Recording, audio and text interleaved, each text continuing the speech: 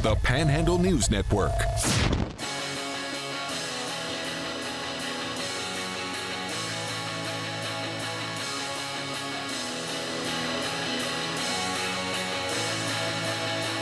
Please give me something to calm me down, 'cause I can't seem to hold it off. You're under my skin and I'm not ready to give. Please give me something to calm me down, 'cause I can't seem to hold it off. You're under my skin and I'm not ready to give in. Hey, good Thursday morning. It's Panhandle Sports Live for this 21st day of September in the year of our Lord 2023. I'm your host of Panhandle Sports Live, at least for today, Luke Wiggs, as we've got Parker Stone headed for putting for the Panhandle that's going on in Inwood today. We'll check in with him a little bit later on in the hour. It's JD's in Inwood, I believe he's going to. I've never been to JD's in Inwood, but from what I understand, it's a pretty cool time down there. But that's all to benefit Panhandle Home Health. We'll be talking about that coming up in the 8:45 time slot. Parker Stone will come back to, of course, give the legendary Parker's picks and talk about Thursday Night Football. Folks, I have a feeling Parker's listening as he's driving down 81 right now. I do not have high expectations for the Giants against the 49ers tonight. I'm going to assume he doesn't either, even as an optimistic Giants fan, but we'll also get his opinions on that. Again, you can always text the show at 304-263-4321. A couple of texts to wake up to this morning that were sent yesterday from those of you that take in the show via the podcast, and we love you podcast listeners. Thank you, and continue sending in your questions. A comment yesterday, and we want to get right into it. Because we had a texter responding to the SSAC playoff rankings and how they've affected Martinsburg. Martinsburg's undefeated on the season, folks, but it doesn't matter in the eyes of the SSAC because of the out-of-state competition that they're playing. It hasn't affected well their playoff ranking, and so the Bulldogs sit at 13, which has caused a lot of discussion. And this texter says, in response to me offering anybody to give a solution, says the way to fix gameplay for Martinsburg, and I want to make sure I get this right, texture, and you're welcome to clarify this tomorrow, is at the end of the season, the top 5 AAA schools should have to play each other, and then you play the other EPAC teams. That'll give you a 10-game season and a better ranking during the season. So my interpretation of what you're saying is you would like the top 5 AAA schools from one season the next season to play each other. It's an interesting concept. It's almost like conference play, and it's almost like college basketball when you start the season by kind of rematching the national championship when you play in some ballroom in Las Vegas in November. So I kind of understand the sentiment. Here's the only thing I would say to that, though. Let's look at who the top 5 teams in AAA are right now. And let's say that Martinsburg would be one of them in theory, because this is a plan that would benefit Martinsburg in theory. Morgantown's number 1, and that's not that far a trip. That's a trip that Martinsburg has made in the past. But look at everybody else. Parkersburg, you're looking at 4.5 hours right there. Huntington, I've made that trip last year with Jefferson. In fact, Jefferson's made it twice, so they don't have to tell you about that. They're number 3. Princeton, I honestly have no idea how far away Princeton is from here, but I'm assuming it's 5+ hours. Marsha Kovalik says it's 5 hours. And then Cabell Midland, or as my buddy liked to refer to them as Cabell Midland. Cabell Midland, also in that Huntington area. So that would be a tough ask. You know, if you have to play 2 of those teams at their place and then they have to come to yours, those are some trips that I don't necessarily know if you can get athletic directors around. But you're right. Is there a way for the SSAC to legislate teams to play tougher schedules? I don't think that's an issue that you have in AAA with teams ducking teams, with the exception of Martinsburg. You know, you look at the teams in Class AAA, and those Charleston area teams have to play each other anyways because they're in a conference.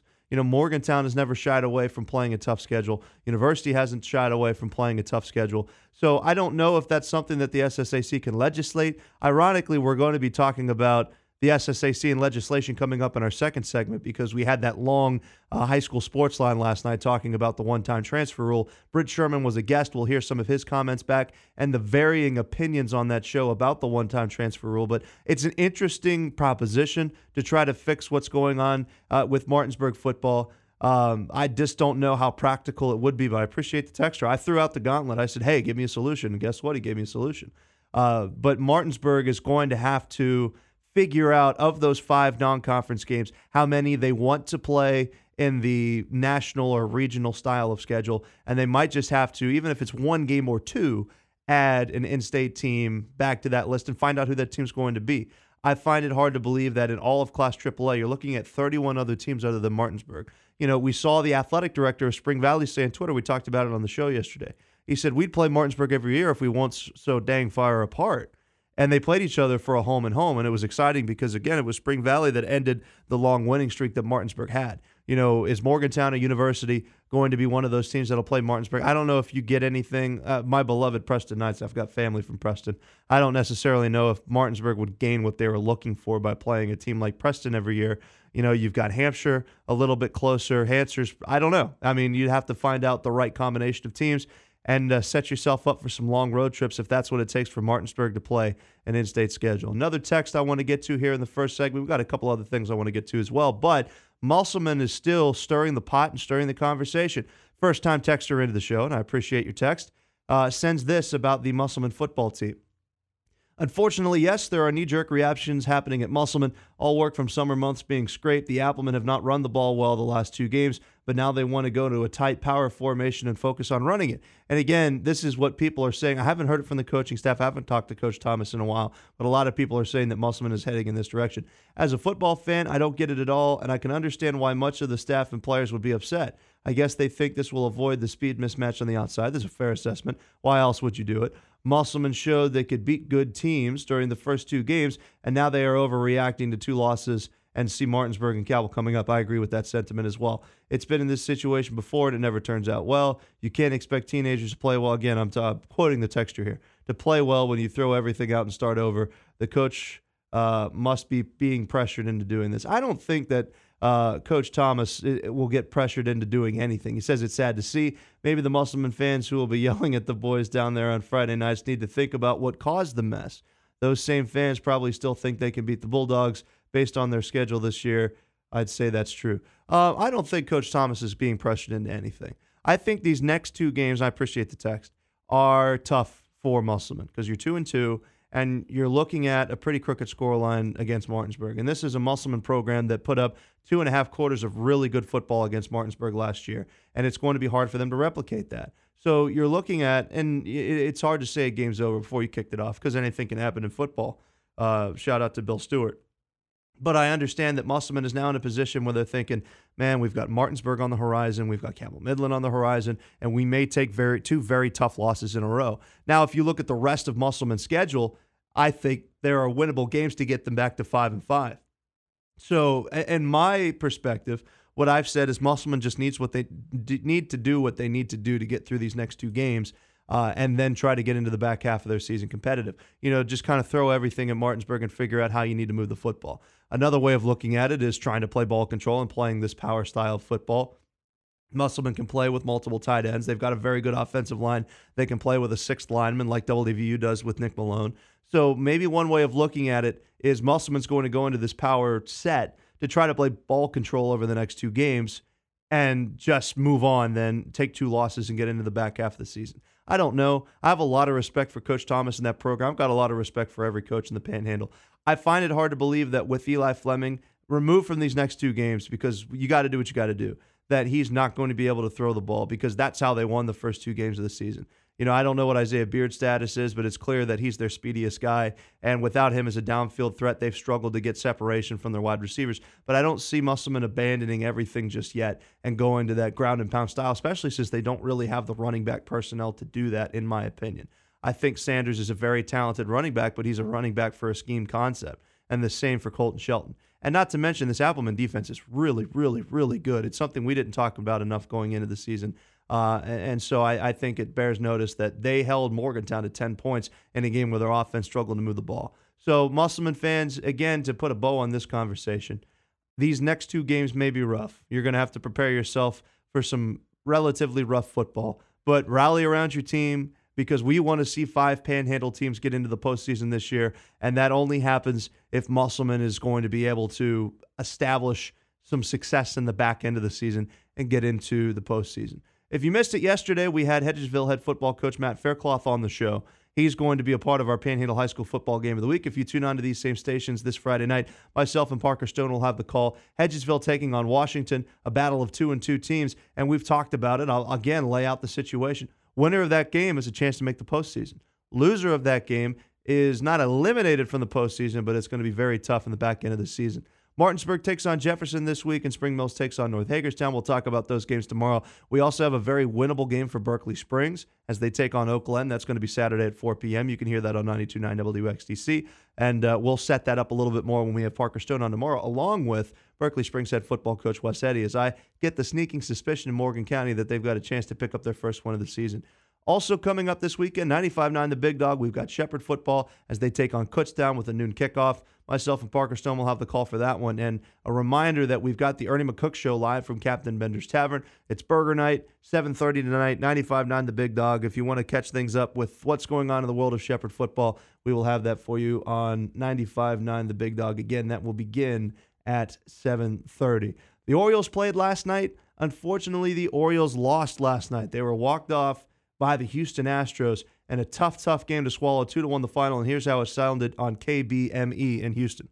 Mullins in center, shades the other way. Infield and outfield both come in. Dubon lifts it in the right, base hit! That'll score Diaz! Astros walk it off, 2-1! Your winners, and still all alone in first place in the AL West, the Houston Astros. Again, that call courtesy of KBME. 2-1 the final score. The Orioles pick up their 57th loss of the season. They're still 2.5 games up in the American League East, and don't push the panic button because the O's have won 5 of their last 10 games and are starting to right that skid. And a massive win for the Astros, who still remain a game up or half game up on both the Mariners and the Rangers in the American League West. It's a new series. Yesterday was getaway day. That's why they had that 2 p.m. first pitch. They're taking on Cleveland today, or the Orioles. 7:15 first pitch. We'll have it for you here tonight on WEPM and WCST following the Sports Line. We'll take a break. When we return, really interesting edition of High School Sports Line last night. Fred Persinger, Dave Jekyll, and Joe Mercado got into the one-time transfer rule. One of their guests was Martinsburg head football coach Britt Sherman. We'll listen to part of that Britt Sherman interview and kind of get some of my thoughts on that discussion. And coming up at the bottom of the hour, we have Carey Moyer from D2Football.com. Crazy weekend for PSAC football again. Did Shepherd just win their division? Not necessarily, depending on how we ask Carey, but they just played the toughest team on their schedule, in my opinion. We'll see what the division looks like the rest of the conference, and we'll talk about the crazy finish to that Lock Haven football game on the other side. But you're listening to Panhandle Sports Live on the Panhandle News Network.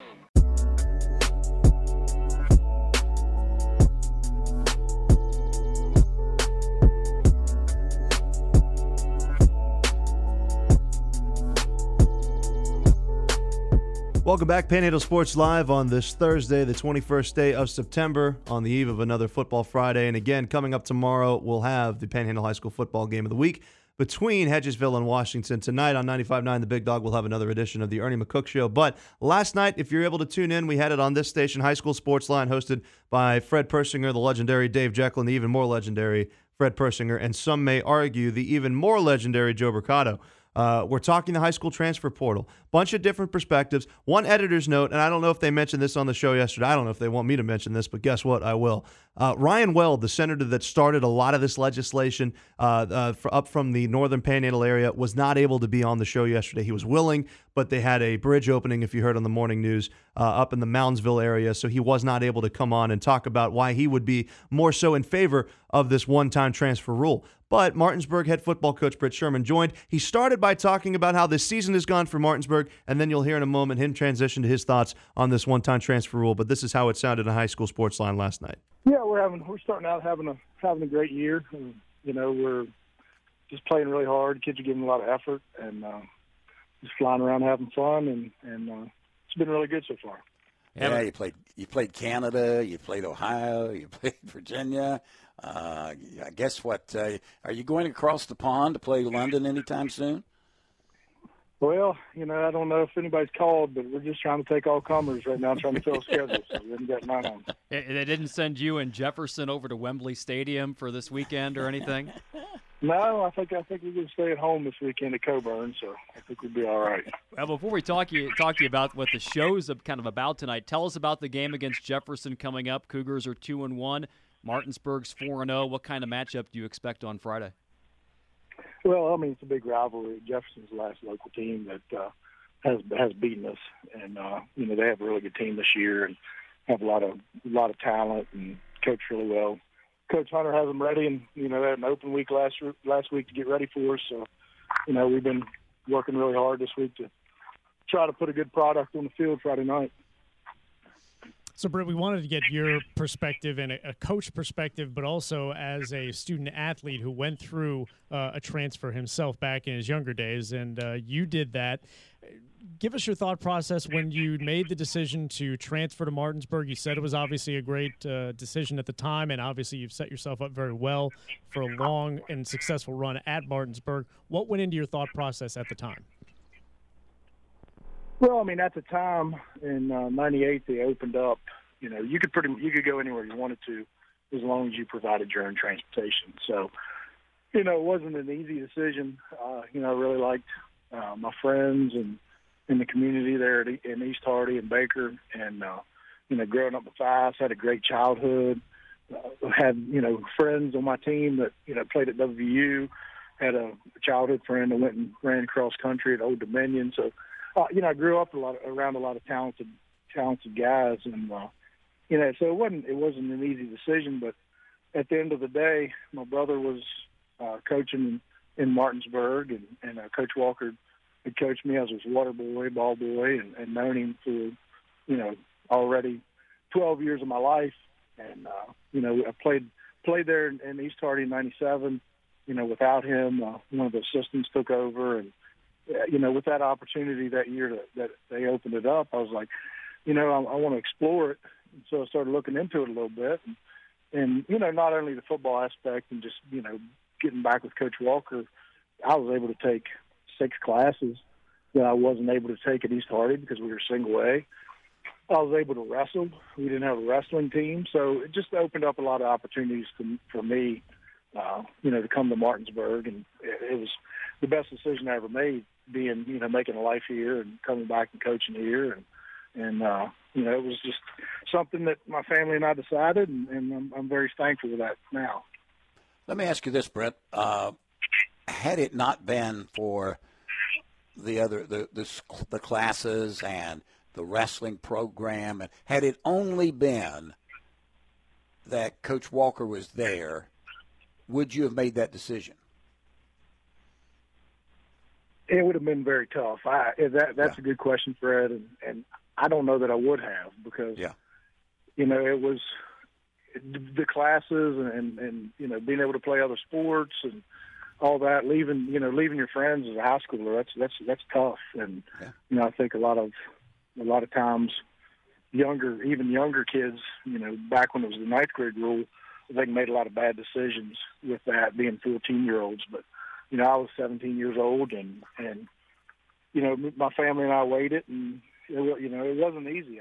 Driving an hour and 15 minutes from Matthias to Martinsburg, you know, pretty much daily for a while, you know, was not an easy thing. So it would have been tough to make that just for, you know, those purposes. But I will say, you know, loyalty goes into a lot of these conversations with you know, school loyalty and things like that. And I always told people, you know, loyalty has different facets. You're loyal to, you know, my brother was coaching there, you know, Coach Walker, a great family friend, a guy that I consider family now and did at that point. You know, do you go against family to stay, you know, at your home school that you've been at with your friends? It was hard. But not everybody's in that same situation as we sit here in 2023. As far as the rural area, the opportunities at East Hardy versus the opportunities at Martinsburg, should this just be something that where the rule is now, that it stays the same and we just leave it to the families to make the decision? Or do we need to take a look at maybe going back a little bit to the way it was before with the waiver program? I really like the way it is now, to be honest with you. I've seen it, you know, for the last, of course, with that year with me, and then they went back after that, and of course I didn't see that when I was in college. But you know, over the years I've seen a lot of 14-year-olds make really bad decisions going into the 9th grade year, and you know, hey, I just want to stay with my friends, I want to do this, and then you know, they get to their 10th, 11th grade year, and they're like, well, I made a bad decision, I want to come, you know, either to Martinsburg or leave Martinsburg or whatever the you know, instance is, and then by the time they get to 10th, 11th grade, they can't do it.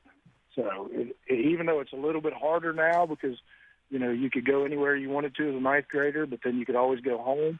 I think kids can get to 10th, 11th grade and make a decision being a little bit more mature, and their families getting to see, exactly what they've gotten themselves into. Britt, in your experience, since you've seen it now, being at East Hardy and Martinsburg, generally, is there a pretty wide gap in the amount of opportunities, both academically and athletically, between a small Class A school and a larger AAA school? Yeah, I mean, it's really big and it's huge. And it's not from the fault of any of the teachers and faculty or anything like that at smaller schools. It's resources, it's population. I had teachers at East Hardy that were the best teachers I ever had. But, when you're only going to graduate with 54 kids, they can't offer chemistry too, anatomy and physiology, Civil War history, all physics, all the classes that I got to take at Martinsburg, because there would have been 3 or 4 of us in there, and they don't have that faculty.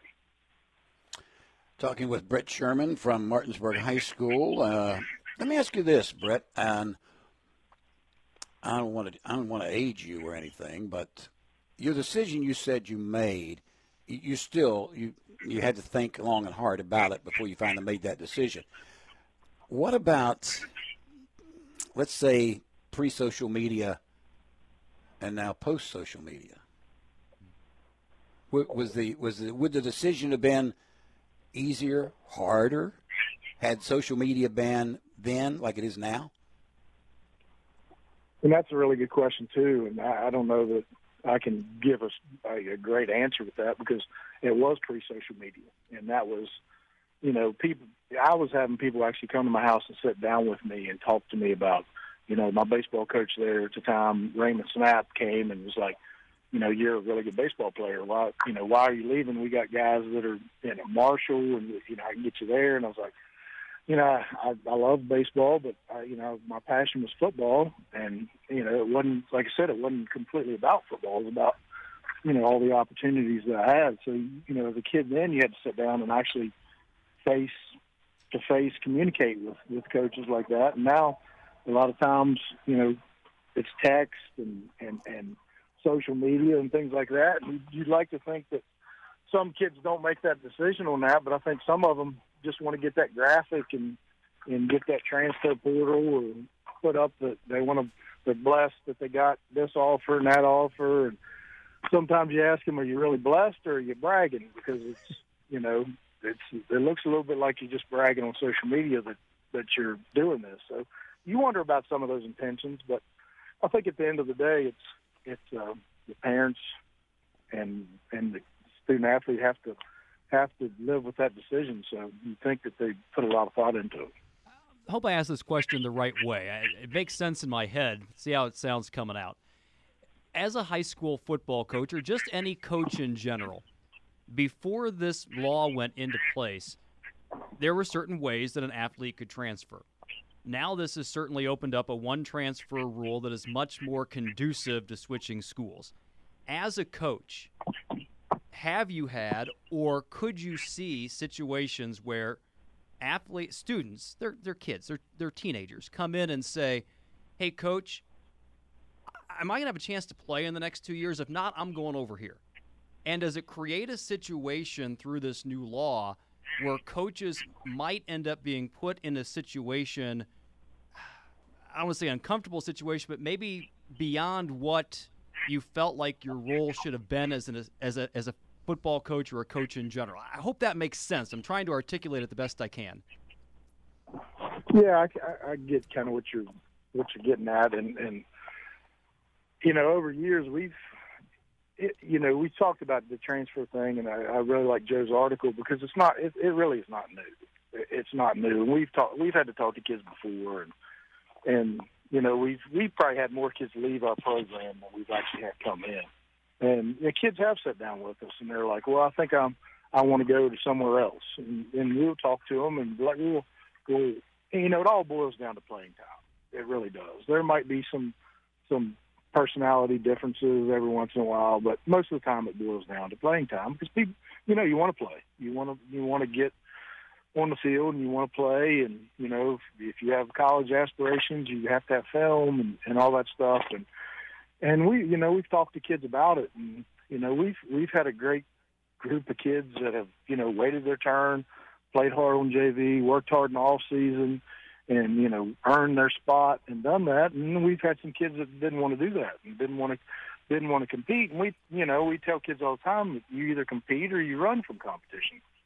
And I think that's always been our mindset. And we've never told a kid, well, if you don't leave, I promise you'll start at corner next year or anything like that. We always promise kids a fair shot to the kids in our program. If you stay here, you're going to have a fair shot to play a position. We don't play favorites. We play the best 11, and that's the only thing we can go off is our integrity and character. And if they don't want to continue to be part of it, then that's just the way it is. That was Britt Sherman on High School Sports Line yesterday. You can find that complete podcast, I believe, on the Metro News website. You're more than welcome to chime in with your comments on what Coach Sherman said, kind of your opinions on the transfer portal. We got to get to this break quickly because we have Carey Moyer coming up, but I did have one text that came in during Coach Sherman's comments, and of course Metro News appreciates him lending his time and a unique perspective because, admittedly, I had forgotten that he had transferred from East Hardy to Martinsburg, and I thought that was an interesting perspective. But a texter says, in regards to the transfer portal, I think it's going to be more prevalent in basketball in the Eastern Panhandle, and you're going to see a few minimal transfers in baseball. I've heard a lot of the same thing. And this has been a problem for Panhandle basketball teams, not just transferring to programs within the EPAC, but you've got Goretti up in Hagerstown. You've got Washington, D.C. so close. Prep schools come and knocking, and some of these basketball players go a-walking. So I agree with the texter. I think we're going to see some significant reshuffling for basketball. I don't necessarily know if it's going to be through the one-time transfer rule or not, but it's just this is here for the rest of the academic year. So we're just going to figure out how to deal with it. And it's up to the legislature if they want it to be permanent or fix it in the next session. We'll have to see then. But again, those were Coach Sherman's comments on last night's High School Sports Line. We'll take a break, come back in a moment. We've got Carey Moyer from D2Football.com. We'll talk a little PSAC football, a little Shepherd football after this. Mix up your sports coverage with Panhandle Sports Live. Heard on the Panhandle News Network. Welcome back in, Panhandle Sports Live on this Thursday edition. And Thursday usually means that D2 football columnist or D2.com football columnist for the PSAC, Carey Moyer, will be joining the program. And Carey's on the phone right now. Can you hear me? How are you today, sir? Doing great. Getting ready for week 4. Absolutely. I want to dive right into this. So a friend of mine, the legendary Nick Severini, is the voice of Lock Haven football. He's only able to do the home games, but he was very quick to show me how that game ended last week against Clarion. I want to start by talking about all of the action that we saw in the PSAC last week, but were you able to see the crazy finish to that Lock Haven game, and kind of what were your takeaways of Lock Haven improving to 2-1? Well, I think unless you live under a rock, everybody saw it because it certainly made its way around social media and just a crazy finish. And hey, great for Lock Haven. And again, Coach Mold's there now that had a whole year of his own recruiting class and just real positive culture there. And again, it's 2-1's a great position to be in going into divisional play. Absolutely. Well, looking at some of the other results from last week, what kind of caught your eye the most? Kutztown needed a bounce-back win. They got it over Mercyhurst. Westchester's gotten off to a very good start to the season, as has East Stroudsburg. What were kind of some of the games that jumped out to you from last week's results? Well, like you said, with Westchester, it was good to see them going to 2-1, and also in the PSAC East, Millersville fell to 2-1, running into Slippery Rock, last week, and Slippery Rock a little bit of a slow start, some miscues, but then goes and has 35 unanswered points to put up 55 for the game. So again, we've kind of been talking about the last couple of weeks. It's those bubble teams. We always expect the Slippery Rocks, the IUPs.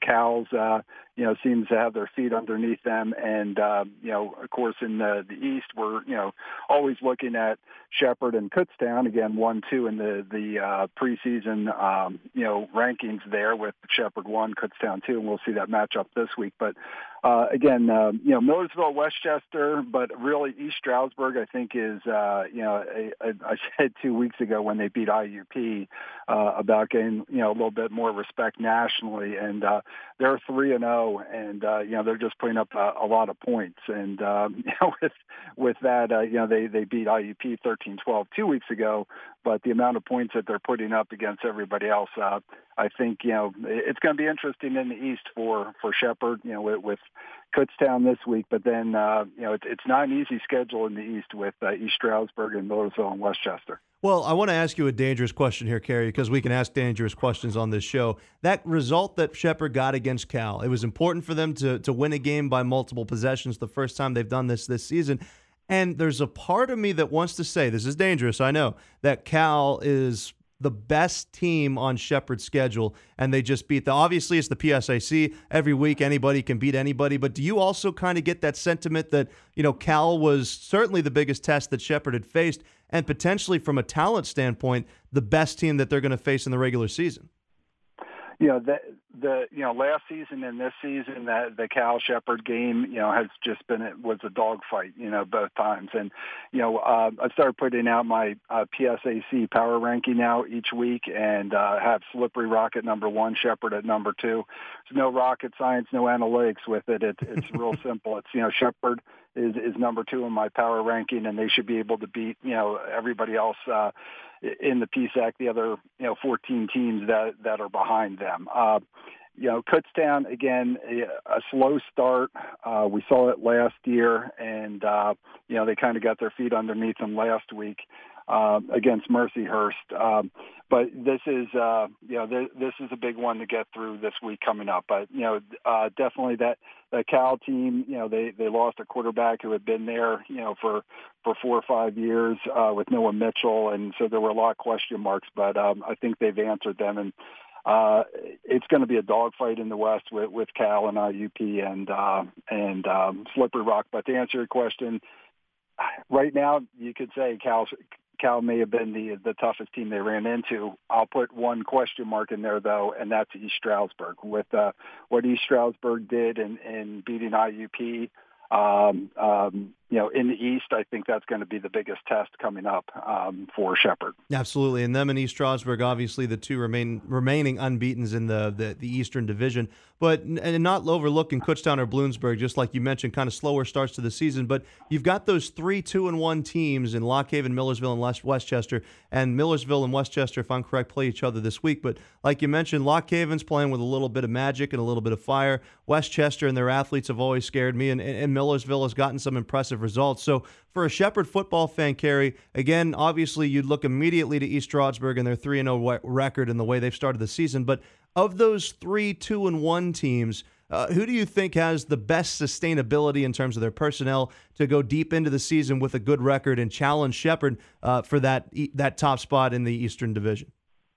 Those 2-1 teams, I would say Millersville. Again, they had a great second half of the season last year.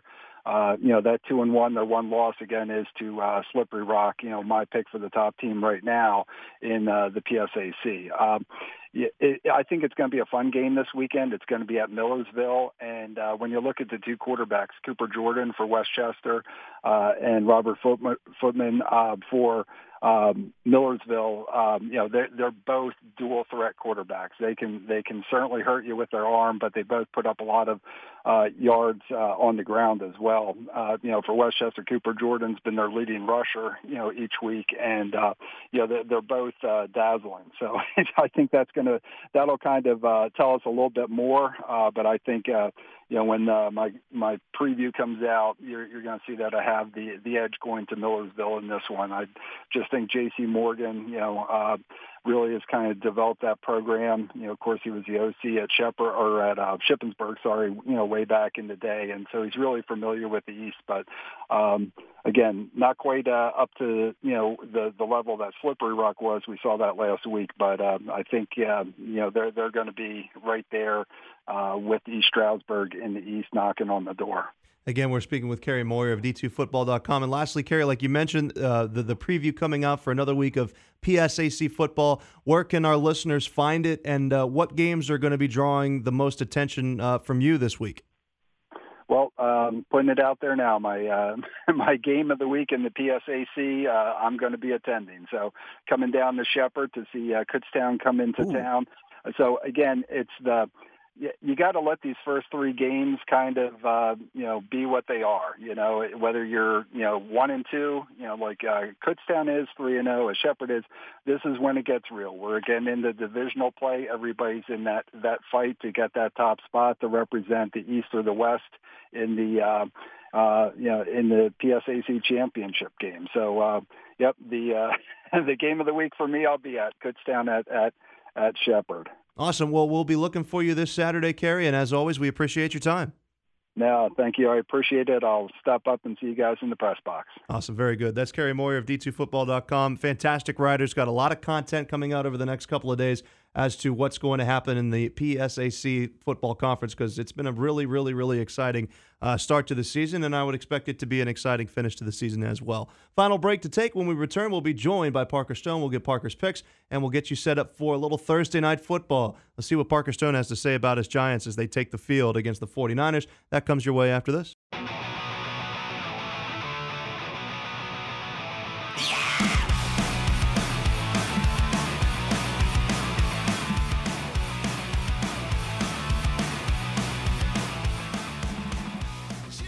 Final segment of Panhandle Sports Live.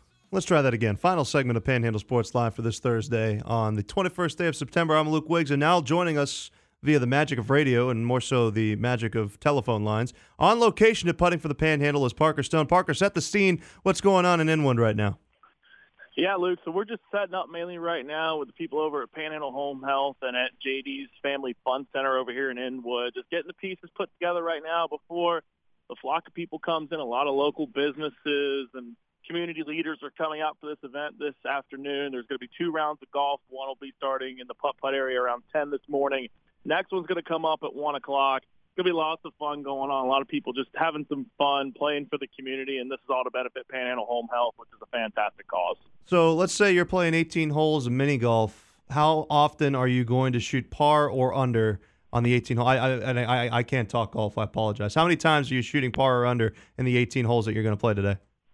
If I can shoot for 500 and get 9 out of the 18, I think it'll be a successful day. But realistically, I'm probably going to try and go for 5. I'm going to set the bar low. It's better to set the bar low and overachieve than to set the bar high and underachieve. So realistic goal, try and go 500 on par today. If not, then try and go for like 4 or 5 hitting the par. So I know I think I feel pretty good today. I'll say that. I'll say I'm leaning more towards the 9 than below the 9. I'll say. I'll tell you what, underachieving is how I got a college degree.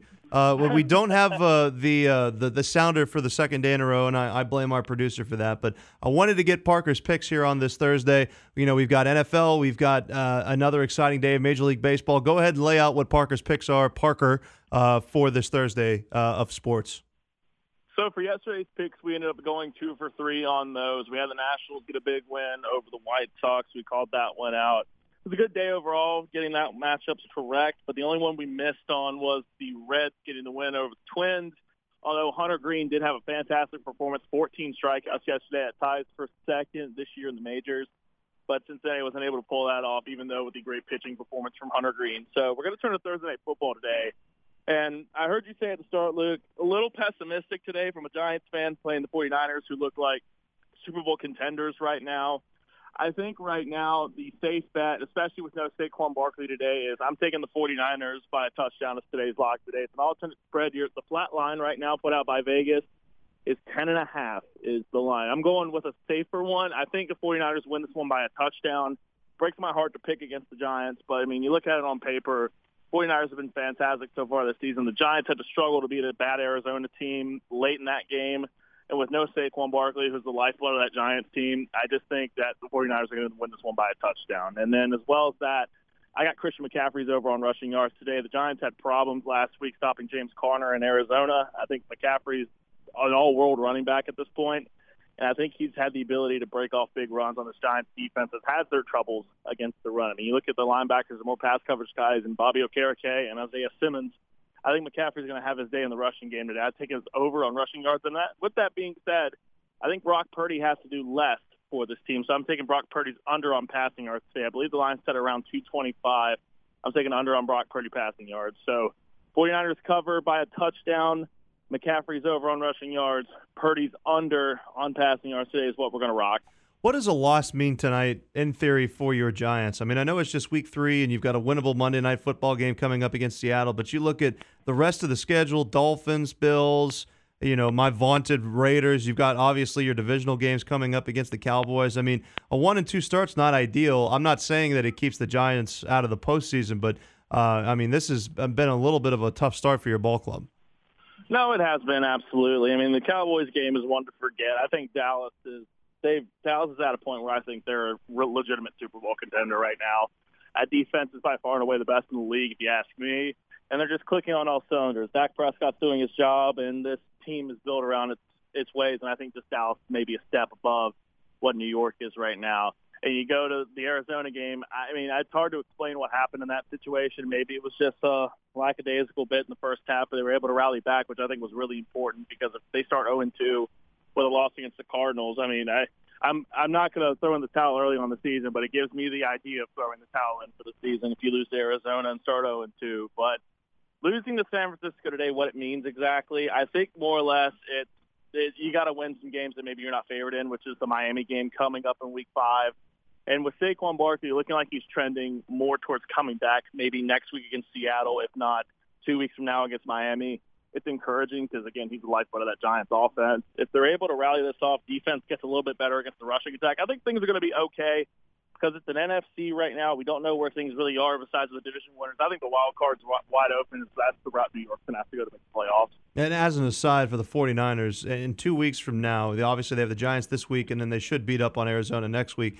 We've got a Cowboys-49ers Sunday Night Football that's coming up on the 8th of October, and my goodness, that's going to be a good game. But one thing that we talked about yesterday, Parker, off air, I want to play these comments really quickly and then kind of get some of your thoughts. Justin Fields met with the media yesterday and said some really interesting things, and we'll start with this. This is Justin Fields in a press conference with Chicago saying he's not really playing like himself right now. Of course, things that I didn't like, I felt like, I wasn't necessarily playing my game. Felt like I was kind of robotic and, not playing like myself. So, my goal this week is just to, say F it and just go out there and, play football how I know how to play football. And that's not, that includes thinking less and just going out there and, playing off of instincts rather than just of, so much, so to say, info in my head, data in my head, and literally just going out there playing football. And he went a step further then. He's talking about not playing like himself, too much information, et cetera, et cetera. He mentioned his coaching staff. Could be, coaching, I think. But, at the end of the day, it makes it, they're doing their job when they're giving me, what to look at and stuff like that. But at the end of the day, I, can't be thinking about that when the game comes. I prepare myself throughout the week, and then when the game comes, it's, it's time to play free at that point. So, just thinking less and, playing more.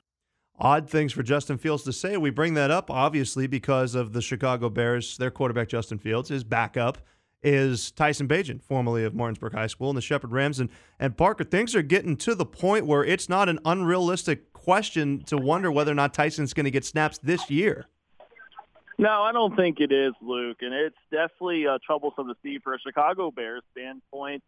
It's if you bench Justin Fields, you give up on Justin Fields, is I think the mantra if that conversation was to come up. If you bench him, you're giving in and saying, okay, this guy is no longer the guy.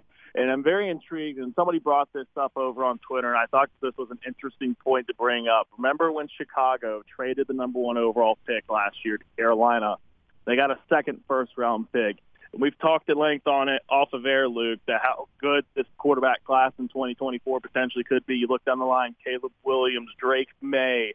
You've got guys like Quinn Ewers who could take a step. Michael Penix Jr., I know some people are excited of. Shador Sanders, J.J. McCarthy, Bo Nix, Riley Leonard, Spencer Rattler, Joe Milton, Jordan Travis, Sam Hartman. Yeah. Absolutely. It's lining up to be a fantastic quarterback class coming 2024. For them to give up at this point is saying we're drafting a quarterback in 2024. I think that's the case.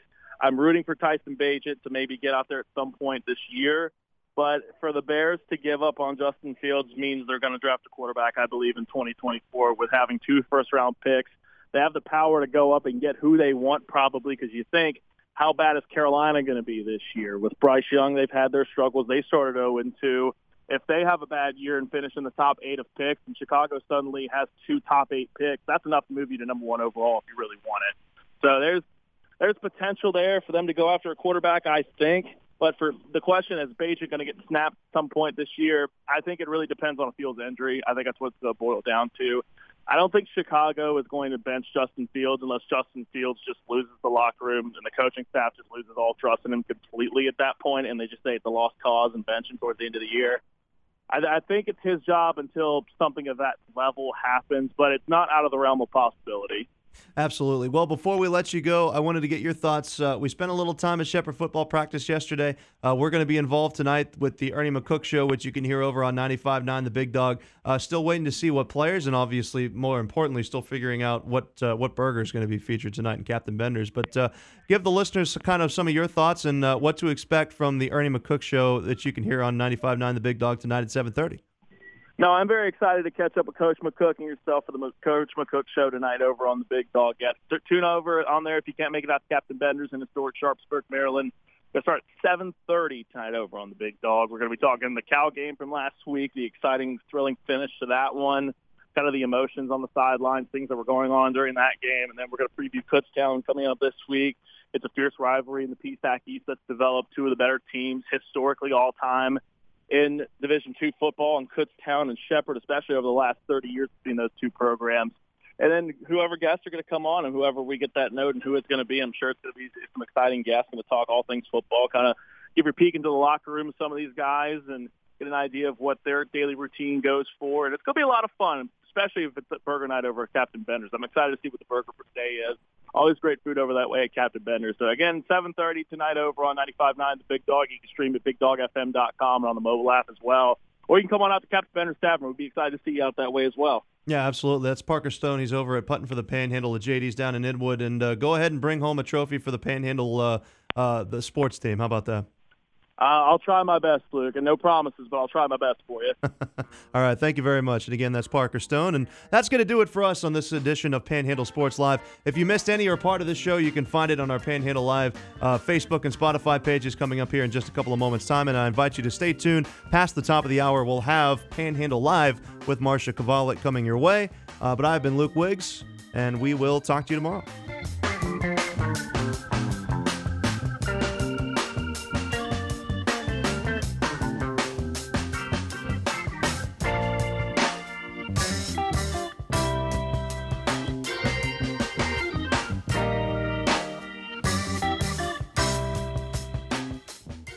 WEPM Martinsburg and WCST Berkeley Springs, a WVRC media.